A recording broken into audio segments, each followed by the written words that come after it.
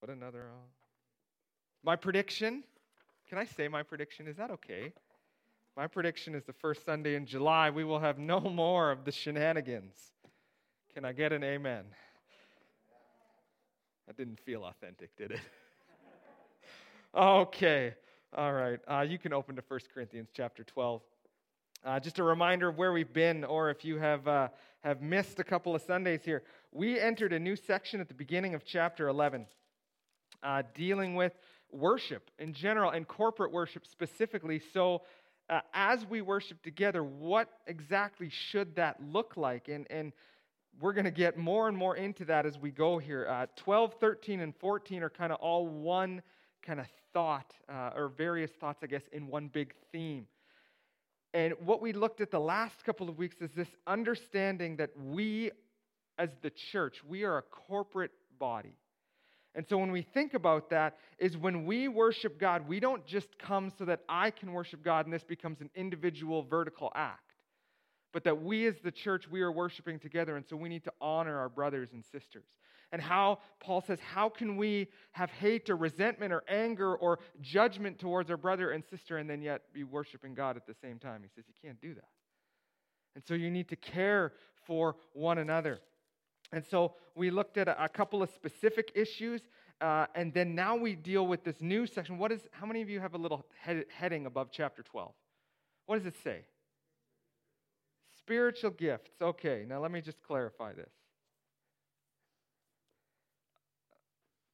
Carefully, we're going to clarify this. Spiritual gifts is maybe not the best way to interpret these verses. And that might sound strange to you, but I'll explain as we go through here. But when we think about spiritual gifts, maybe you think about that little questionnaire that you did one time. Right, like fill out the little questions, then this is your spiritual gift. Now I know my spiritual gift. I'm good, and then I live my life that way.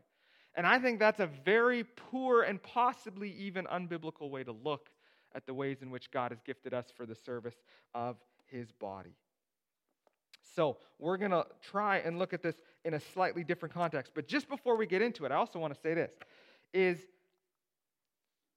I had a number of meetings this last week with a few different pastors and with our AGC, our AGC Alberta gathering as well on Zoom. And we were discussing things, and it just hit me again fresh that God's providence, as we have gone through this last, let's say, maybe 2 years, has been amazing. When we started, about 2 years ago, we started going through 1 Peter. And then we ended up in 1 Peter at this place of, okay, submit to your authorities when life gets messy and hard and difficult. And then what happens?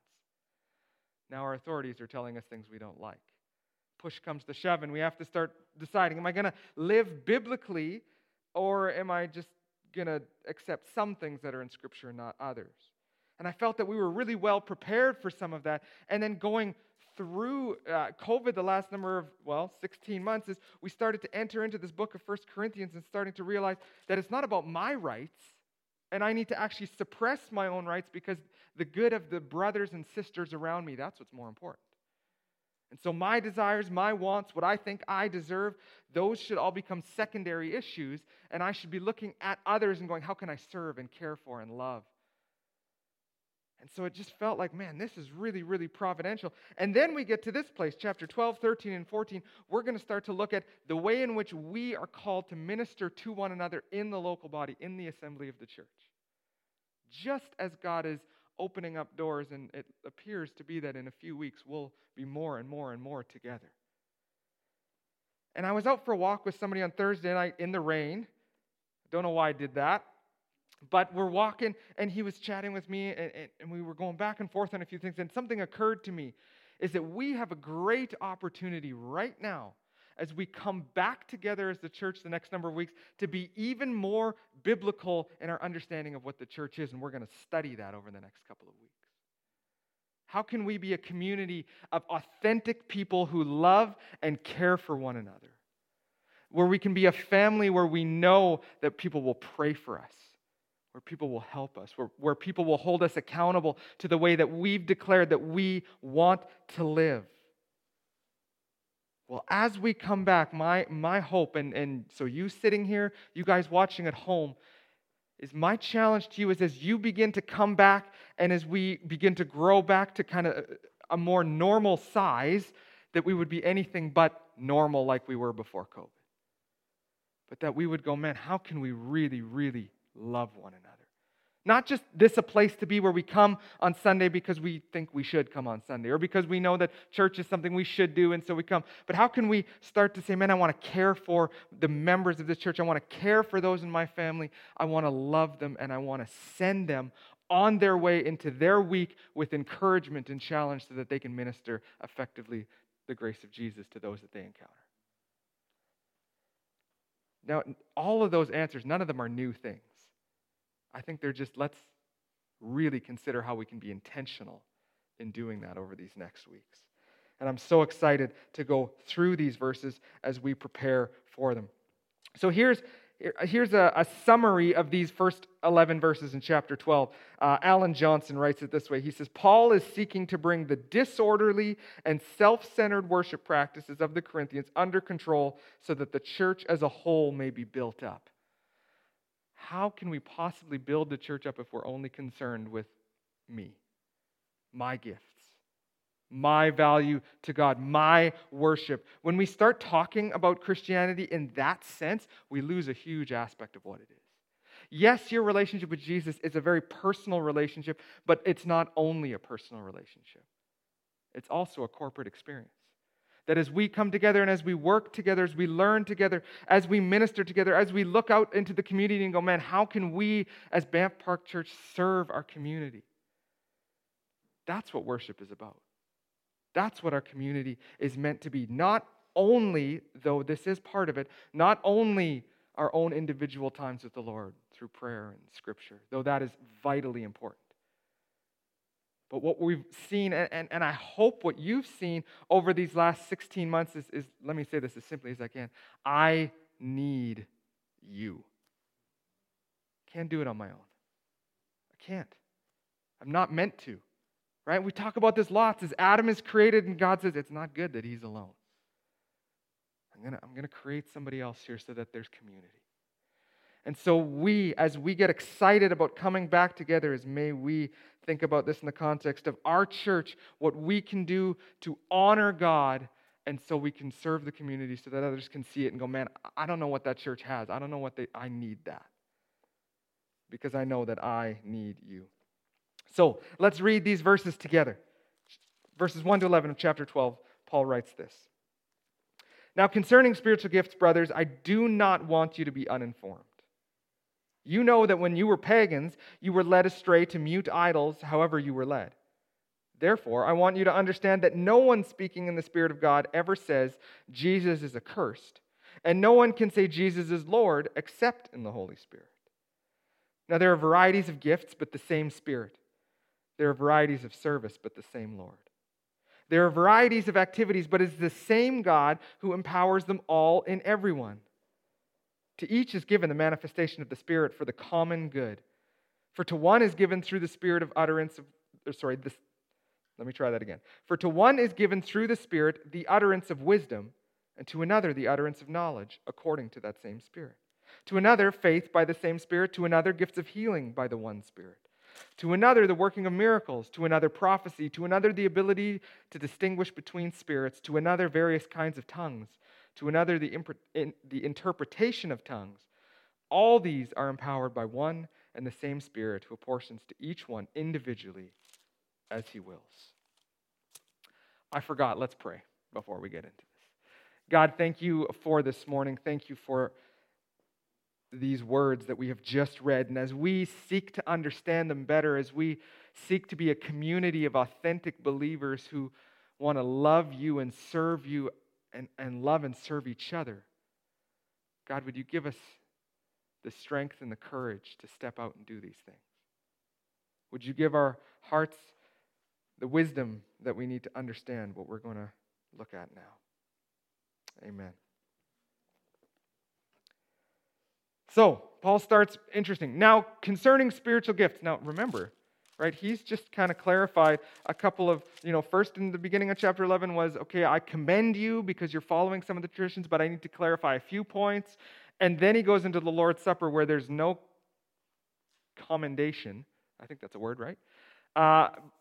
But he starts to get very aggressive. Shayla said that I almost became angry preacher man last week, and I apologize for that if that's how it came across. I was simply trying to look at it from this context of Paul is being aggressive to his hearers, to the readers of this, and saying, this is wrong. And sometimes, myself included, I don't really like conflict, and so we kind of skirt around it a little bit.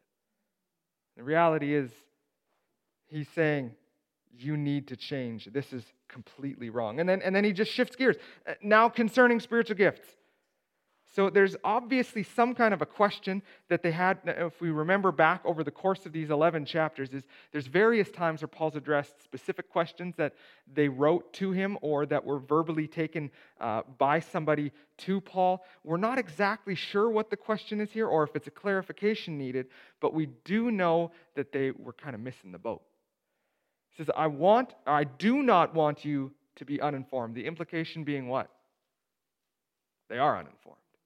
You don't understand this. Now again, we don't know the exact issues going on, but Donald Pryor in his commentary helps us as he steps back and looks at it from a cultural standpoint.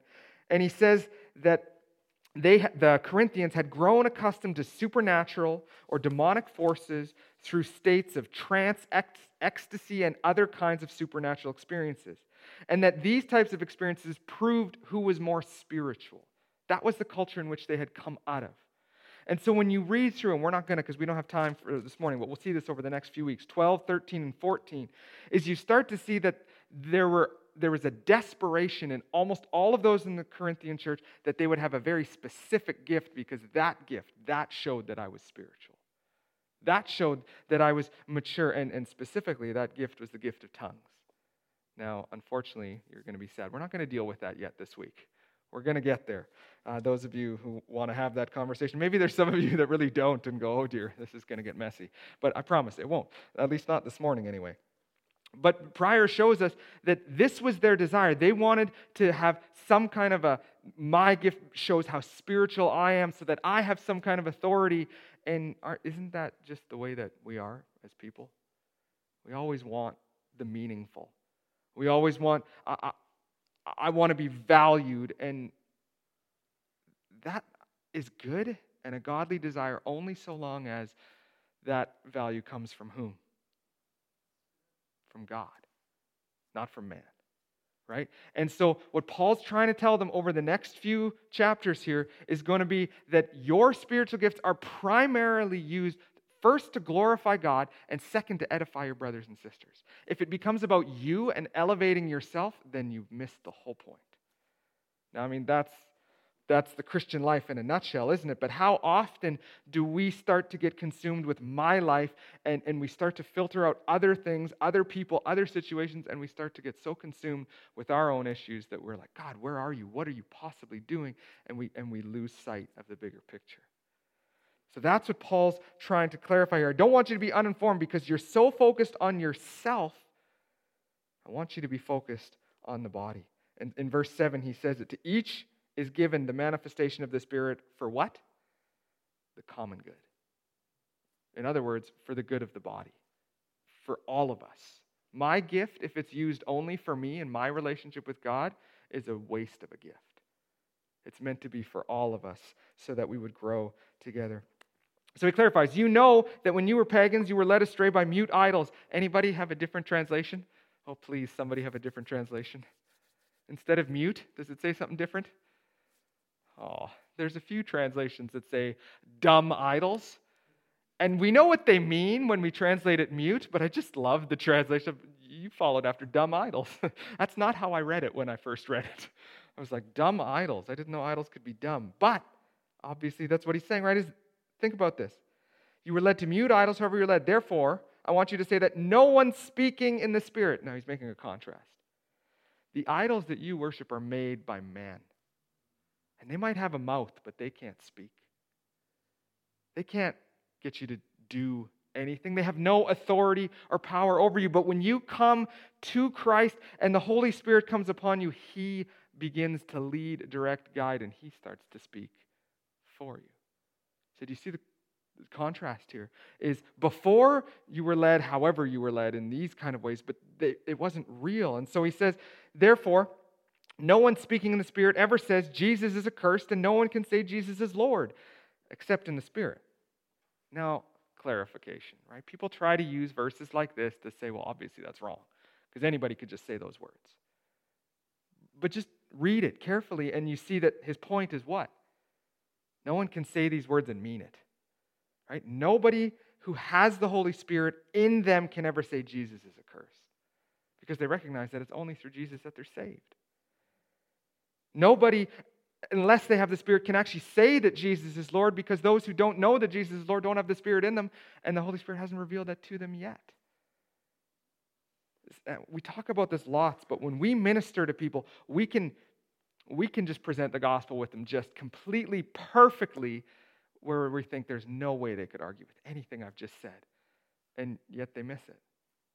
And sometimes we can explain to them where we feel like we fumbled over everything and we weren't real clear, and somehow the Holy Spirit goes, I am real, and they go, man, I need that. It's because it's not about us. It's about Him and what He is doing. And yes, we are vessels to be used, and we can be obedient or disobedient, but I think of it in this context as we get to be used by God. It's not me that's important. It's that I'm just submitting to what God's doing, and I get to be a part of that. Verses 4 and 5 say, there's a variety of gifts, but it's the same Spirit. What he's getting at here, and again, we kind of briefly touched on this, is many of them want the gift of tongues specifically, or perhaps another one. But they want one specific gift. And Paul's trying to say, hang on, there's many gifts. But they all come from the same Spirit, and so they all have value. They all are important. In fact, he's about to say later on in chapter 12 that every single one of them is needed within the body. And so if you and your gift, if you think of it this way, you come into a church and you become part of it, but you're not serving, is you are actually robbing the church of the very thing that God has called, because He needs, or I shouldn't say He needs, we need your service in the church with how God has gifted you. That's the role, is that all of us come together and we go, it's not about just sitting back and being ministered to, it's about becoming part of a, unfortunately sometimes, messy family where we don't always get it right. But we work together for the common good, again, says that, right? So varieties of gifts, same Spirit. Varieties of service, but the same Lord. There are varieties of activities, but it's the same God who empowers them all in everyone. Sorry, that was really slow, but that was intentional. Empowers them all in everyone. He's simply saying this is every single person who is a believer has been equipped and has been empowered by the Holy Spirit, uniquely for service. There's not some that get gifts and some that don't, but anybody who becomes a Christian, anybody who declares Jesus as Lord, is then given gifts for the greater good of the community. It's not about the elite. It's not about those who are super spiritual and so they get something. It's all of us, regardless of how long you've been a Christian or how short you've been a Christian, how mature you are or how immature you are. So, before we get into the various gifts here, I got to make some clarifications, because depending on the culture in which you grew up, in the church traditions that you grew up, you may understand some of these very differently, and I just want to try and challenge some of that. But first, we have to go back to verse 1 for this. Now, concerning spiritual gifts, anyone have a little footnote on the word gifts there? If you have a literal translation, you will. Anybody? Nobody's got a literal translation in front of them. Excellent. Okay, no problem. You just have to believe me, but you can go home and check this for yourself. Now, concerning spiritual gifts, it actually, the word gifts is added later in English, based on the context of the verses. Now, it's not a wrong or a bad translation, but it probably is a little bit misleading, because the actual Greek more resembles this: concerning spiritual persons. The focus is not on the gift. The focus is on that as you come to faith, that Christ empowers you and you become a spiritual person with spiritual giftings to give out. And so the focus is not on the individual gift, but on the person. And I'll explain why that is important in just a minute here. But, there's two main categories that churches fall into when they start to interpret passages like this. There's Romans 1, there's Romans 12, there's various, in Peter, in Ephesians, there's various spiritual gift passages.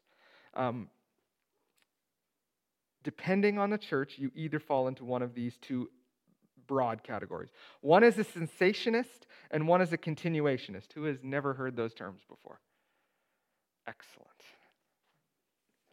I don't know if you'll remember them after this. Cessationist and creationist. So let me just clarify this. A cessationist is someone who believes that the supernatural revelation has ceased, that God only communicates to us through the Word of God. That's the Scriptures.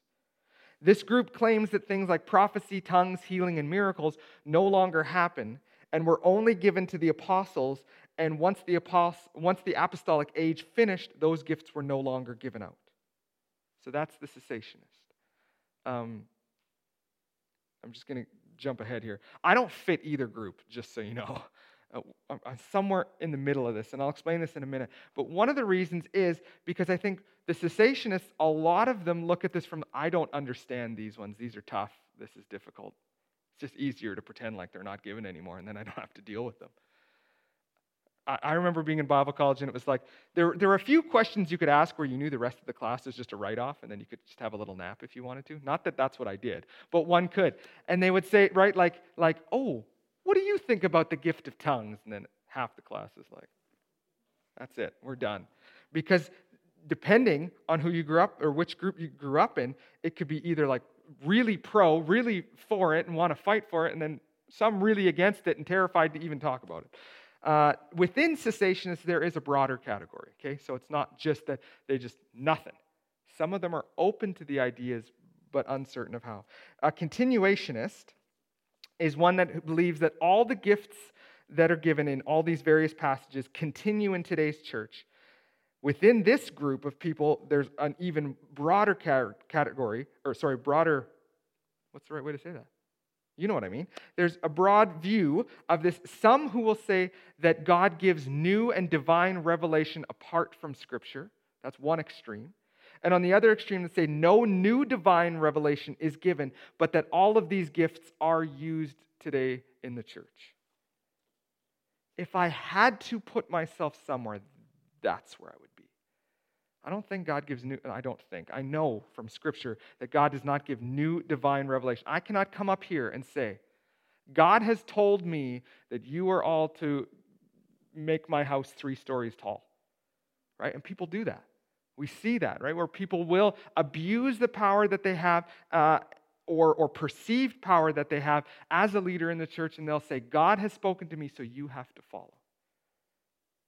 Well, what does Paul teach about prophecy in New Testament? Test every word that comes from a prophet's mouth. So what Paul assumes is that those who are given the gift of prophecy, and I'll defend that in a minute, are not infallible like they were in the Old Testament. Right? In the Old Testament, they were speaking on behalf of God. In the New Testament, a prophet is speaking the words of God. There's a difference. We'll get there in a few minutes. Sorry. I'm getting ahead of myself. One of the reasons I don't think cessationism is a proper view of it is just think of the context. Okay, Paul is right. He's gone and planted this church in Corinth. He's then left the church and he's gone on to some other missionary journeys. A report has come to him. Letter has been written. He's responding to these things. But Paul is at the very end of the apostolic age. So why would he then write about all these gifts and clarify to them and say to them, even though there's no apostles in your midst, here are the gifts of the Spirit? It just doesn't make sense to me. Why would Paul prepare them for something that's not coming? So I think these gifts do exist. I think they've been used and abused in many traditions so that people who are on the conservative end go, I just don't even like the fact of how abusive this has become, so I'm just going to step back and say it's easier to say it just doesn't exist. But I think then we're doing the same thing but reverse and going, what God has said isn't true. And I think that's just as dangerous. So I find myself somewhere in this ambiguous middle place, and I'm not really sure how to define some of these things really well, but we're going to do our best as we go through this. I remember reading a story this week about George Mueller. Does anybody know who George Mueller was? He was a pretty neat missionary in England, had an orphanage of just thousands of kids, and never once did he get funding for or request funding for that. He just simply said, I'm just going to trust God, and God's going to take care of this. And God did through miraculous means. Really, really amazing story of his life if you have a chance to read about him. But I remember reading this one story where he was praying something, and he was on a boat, and there was a captain there, and the captain was trying to navigate through some fog. It was very thick fog, and George Mueller says to him, Captain, you need to pray for this. It turns out the captain is a Christian, and he kind of had a different view on this than George Mueller. And so George Mueller just dropped on his knees, prayed right there, and the captain thought, man, I guess I should pray too, right? Somebody prays, it's my turn to pray next. And he's about to, and George Mueller basically says, don't even bother because I know you don't believe what you're about to say. Very bold words. I'm not suggesting that you go around speaking like this. But he does this, and the captain opens his eyes, and there's no more fog. It's just completely gone within that long. I don't know how to quantify that, right? Like sometimes it's easy when we think of like gifts of miracles, it's sometimes easy to scientifically come up with some kind of rationale for why certain things happened the way they did. And then there's sometimes we just don't know how to deal with it. Many of you who have had family that perhaps have gotten sick with something like cancer, and you've had an experience where the doctor has said you have this long to live, and they come out of it and they go, I can't find cancer anymore. I don't know what happened. There are miracles that happen in today's world. I don't know how to quantify that. I don't know what nice, neat, little organized box to put that in, except that it says here that there are workings of miracles. And so all I'm trying to say is that as we approach this text, regardless of what tradition we've come from, let's try and recognize these are the very words of God written to us so that we would understand how we are to act within the context of the local church. So some of these things that will maybe make us uncomfortable doesn't mean that they're wrong. So let's look at them briefly here. To each one is given for the common good. We already talked about that. To one is given through the Spirit the utterance of wisdom, and to another the utterance of knowledge. All right. I'm going to quote one of my friends here, and his name is Marty. If he ever watches this, he gets a shout out for this. He explained this to me best once. He said, knowledge, the difference between knowledge and wisdom, what is it? He says, knowledge is knowing that a tomato is a fruit, technically, right? Wisdom is knowing that a tomato does not go in a fruit salad. Wisdom versus knowledge, right? One is an understanding of things, and one is a practical using of that understanding so that. Anyone want to go home and have a nice fruit salad with tomatoes in it today? Right? We wouldn't do that. Now, they sometimes are tied together, sometimes they aren't. Some have a unique ability given to them in which God works and they just seem to just absorb knowledge. They read something and they just know it. They see something and they can do it. It doesn't necessarily make that person wise. They may or they may not be. On the flip side is many of you probably can look back on your life and know someone who is incredibly wise and lived their life with great, deep, godly wisdom and yet was not very educated. And maybe didn't have a great amount of knowledge. So are they different? Yes. Are they tied together? Sometimes. To another, the gift of faith. Okay, now we got to clarify. The gift of faith. Aren't we all supposed to have faith? So then what's the gift of faith versus having faith? Sometimes people will look at this and try and make it say what it does not say. The gift of faith, it leads its way out in this, and we all know this, is all of us have people in our sphere of influence, people that we know, that we trust, that we love, some of them that deeply trust God no matter what, and some of us that maybe don't have us quite as much. That doesn't mean that we don't have saving faith. That doesn't mean that we don't believe that God can or that God will. It means that some people you cannot rock it out of them. Well, the Bible speaks to that in Hebrews chapter 11, doesn't it? What do we call that section of the Bible? We call it like the heroes of faith or the hall of faith or, those types of things.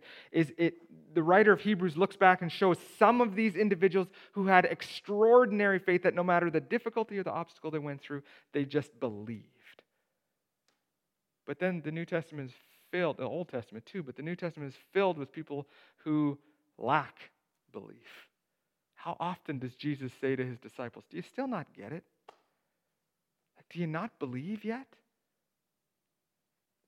So we're not talking about saving faith. We're talking about God has given some people this deep just conviction that God will do what God's going to do. And some people look at that and they go, that's naivety. Naivety. I don't know how to say that word. But they look at it with that context. Frankly, I want that gift. To just know God has got this. I don't have to worry. I just said we shouldn't want gifts. Okay, anyway, we'll clarify some of those things in a minute here.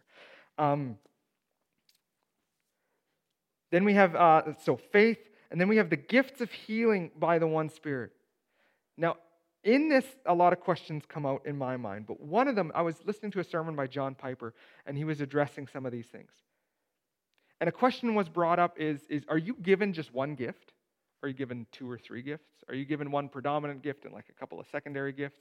Are you given one gift for a specific time and then that changes over the course of your life, et cetera, et cetera? And I think his focus on this was that is the exact wrong way to look at it because then our focus is on us again, not on God. His comment to us is that we step back and we recognize that it is God who equips for service for the good of the body. And so whatever the good of the body is needed, God will equip various people at various times to do various things. Sometimes I think we all have natural abilities for various things, right? Like if your car breaks down, don't ask me to come fix it. That is not going to end well, right? You ask Mr. Tarchuk to fix that. That'll go much, much better. Right? There are certain things that you just know. However, that being said, and especially this becomes true in often little churches where we just don't have all the gifts that we need to have to accomplish the various work that God has called us to, and we just faithfully go, God, I believe you are calling me to this, and so I will step out. And even though you have no gifts in that area, it succeeds, and it works, and the ministry flourishes. It's because we're simply saying yes to God and not yes to ourselves. The second we start to trust on our own abilities, right? If somebody were to come up and say, man, you should serve in this area because you are so gifted here, and we go, yeah, I am. I'm going to rock this. I got it. What inevitably happens? It falls apart, and we go, how could it possibly fall apart? I'm good at this. Because it's not about us. Our focus has gotten lost. And so Piper says to step back from that. But another thing he clarified for me that was really helpful is he said in the gifts of healing. So who has the gifts of healing? And does someone who has the gift of healing always heal, right? That becomes the question. And that becomes a question because we live in this time where there are people that call themselves what? Faith healers. You go to the faith healer, you're made well. Unfortunately, again, most of that is not about God, but about the individual. Man, that person, they can heal me. Never in Scripture do we read that kind of a context, do we? We read somebody who goes, in the name of Jesus, walk. In the name of Jesus, receive your sight. And so Piper talks about it this way. Paul clearly has the gift of healing, right? So Eustace falls out of the window because Paul's preaching such a long sermon in the book of Acts, right? Falls out the window. I don't know if that's exactly why. But he falls out the window and he lands on the ground and he dies. And what does Paul do? He raises him from the dead. Does that seem like a gift of healing? I think so. Another man that can't walk grabs Paul, and Paul says, pick up your mat and walk. Okay, he gets up and he walks. Does that seem like a work of healing? I think so. Another person who can't see, and Paul restores his sight to him. And so you start to think, man, Paul could do all. In fact, people wanted to whether it was Peter or whether it was Paul, those two specifically, they wanted to touch a piece of his clothing or be in the presence of his shadow because they knew they would be healed in those moments because there was so much of what was of Jesus radiating off of them. But then again, what Piper showed is that there's many times where Paul doesn't heal. And sometimes where he asks and he can't. The best example being where he says, 3 times I pleaded with the Lord to remove this thorn in the flesh. And what does God say to him? Do you remember? My grace is sufficient for you. Paul, you're going to deal with this the rest of your life, but I'm going to be here with you. You're not going to get better, but I'm going to walk through this with you. Paul writes to Timothy, Timothy, you have so many physical ailments. We talked about this when we preached through 1 Timothy. You have so many physical ailments, you need to take a little wine for your stomach because you just can't deal. Obviously, he hadn't been healed. In fact, there's more. As Piper walked through this, he showed there are more examples where healing doesn't happen in the life of Paul with some of his people that he ministers with and to than when he does. And so it just becomes this thing again of don't let a gift, right? Like God has healed someone through me in that one moment. Don't start to think that's now what defines me. Because that's the wrong way to think of it. Praise the Lord that God heals sometimes when he heals the way he does. Praise the Lord that you might get to be somebody who is the mediator of that in that moment. Where you get to see the healing and you get to experience that it happened partly because you were faithful to what God called you to do, but may you never take credit for that. Because the credit is not for you, it's for God. And so when we start to think about things like the gifts of healing or miracles, and I don't really know how to differentiate those two real well, they seem to kind of overlap to me often, is recognizing this is not about me, but this is about what God is doing. This is about his power and not mine. So he says, to another, the gift of prophecy, to another, I'm intentionally going to skip some of these because we're going to deal with them at length in the coming chapters. To another, prophecy, to another, the ability to distinguish between spirits, to another, various kinds of tongues, and to another, the interpretation of tongues. We're going to talk about prophecy specifically, we're going to talk about tongues specifically, and a lot over the next few weeks. So tune in for that. But as he writes these lists, he finishes by saying this. All of these are empowered by who? By one and the same Spirit who apportions to each one individually as he wills. God chooses how he's going to use us. The question is simply this, am I going to be obedient to that and let him do it? Or am I going to fight it and resist it? When somebody comes to us and says, hey man, would you consider serving the church in this way? The first thought should not be, do I have abilities in that? But God, are you calling me to that? Right? We say it this way, is God doesn't call the qualified, but he qualifies the called. He will equip you for what he is calling you. And so we need to step back and not go, man, do I just have gifts there? I think we should ask that question. I think that's a reasonable question that is just good stewardship. But we should ask first the question of God, what are you calling of me? Would you have me step in and lead this ministry? Would you have me do these things that make me very uncomfortable? I'm going to pick on Lori just for a moment. Because Lori does a wonderful job when she comes up here to do announcements. And I thought she kind of liked it and enjoyed it because she was willing to do it. And I remember emailing her one time being like, Ernie's gone and Lee's gone, and so would you be willing to do it this week? And she said, I'll be willing to do whatever you ask me. I just don't like any of it. I think that might be a slight misinterpretation, Lori. Sorry. But basically what I got out of it was it doesn't matter what you ask me. If God is calling me to do it, I will do it. And praise the Lord, Lori, that you have faith to do that. Some of us do, like the last thing you want to be doing is standing up here on stage talking to anybody. That doesn't mean I'm saying you all should. But it does mean you should ask God, do you want me to? Maybe you sit here and go, man, I do not want to work in Sunday school. That is not my thing. Maybe you shouldn't, and maybe that's okay. But you should ask, God, where are you asking me to be involved? What do you want me to do? Now again, remember, this comes all in the context of there are various gifts, but all of them are necessary for the common good of the church. And so if we're just sitting here and not being involved in the life of the local body of the church, we're not being the church. We're just showing up. And that's not what God has called us to do. In that sermon that I was listening to from John Piper, he explained it this way. He was talking about how these gifts of healing or the gifts of miracles and people seeking. I want that. I want to see that. He said it this way. I feel like the greatest need in my life is not so much to get the gift of healing, but to care that people are sick. That hit me like a ton of bricks this week. The focus should be saying, God, would you open my eyes to see what I need to see? How are we going to be compassionate towards people that need to be ministered to if we're too busy to see it? Our prayer should be, God, would you show me what is happening in the local body? Would you show me where you want me to step in? And then would we say, yes, I'll do it. Maybe you have gifts in that area. Great. Maybe you don't. That's good too. Because don't for 1 second think that God can't use you in some strange, crazy way.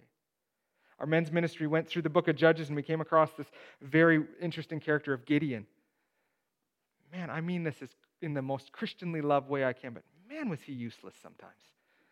Like, no, I will not, God. No, I will not. Okay, if you're going to, then let me. Like, he barters with God like nobody in Scripture. And so just a real quick rabbit trail, just because it's Greg's pet peeve now. Never use the expression, I threw it to God as a fleece, in some kind of a positive way. The whole point of that is that Gideon doesn't believe that God's going to do what he's going to do, but God is gracious. And he says, okay, Gideon, okay. But it's not like a, good job, Gideon. Way to throw that fleece. It was actually, no, bad. Just trust that God's going to do what God's going to do. When we focus on what we can't do, what I'm unable to do, where my giftings aren't, we really limit what God wants to do. Like, just imagine Jesus walking around with the 12 disciples, and the 12 disciples, he picked them all because those 12 had everything that was needed for ministry to succeed. I don't think so. You read through Scripture and you find out that they were what? Dropouts, failures, cheats, right? All the problems were the issue, and God says, I'm just gonna take these men and I'm gonna show that I can use anybody to literally change the world. That should give us all kinds of hope and encouragement. Doesn't matter how gifted I think that I am. Doesn't matter how. Sometimes we look at it from a context of, man, that person is so gifted. But that's only their own strength. And their own strength isn't going to work. The Holy Spirit's strength is. And so rather than looking at others and going, man, they're so gifted and I'm not, is pray this, God, thank you that you have equipped me for the work of your ministry, for whatever it is today. And it'll probably change in 5 years, 10 years. It'll change when you go from one community to the next community. You'll still have abilities, you'll still have talents. It's not like everything gets switched. But the point being is that instead of looking at these as, and I'm going back here to verse 1 now, instead of defining them as gifts that are given to us, but recognizing that we are spiritual persons, that God is qualifying to live as spiritual people for his kingdom. So in the coming weeks, as we deal more specifically with some of these spiritual gifts, I'm just going to struggle saying those things back and forth over and over. But as we talk about these, is my hope and my prayer is that we start to step back from thinking about them the way that we've probably always thought about them, and taking a spiritual gift questionnaire to go, this is where I should serve. And again, I'm not trying to belittle those. I think some of those things are helpful because they show our passions and they show where we're excited. And it's always good to serve in something that you are passionate about. That's good. But the first question always should be, God, what are you calling me to do? Not, God, what am I good at so I should get involved with? Where is your call in my life, God?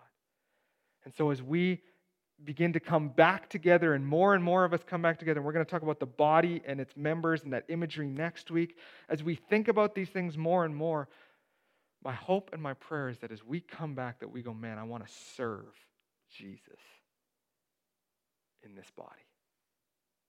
How can I do that? Many of you, and I am so thankful for you, many of you have been serving in about 1,300 different ways this year.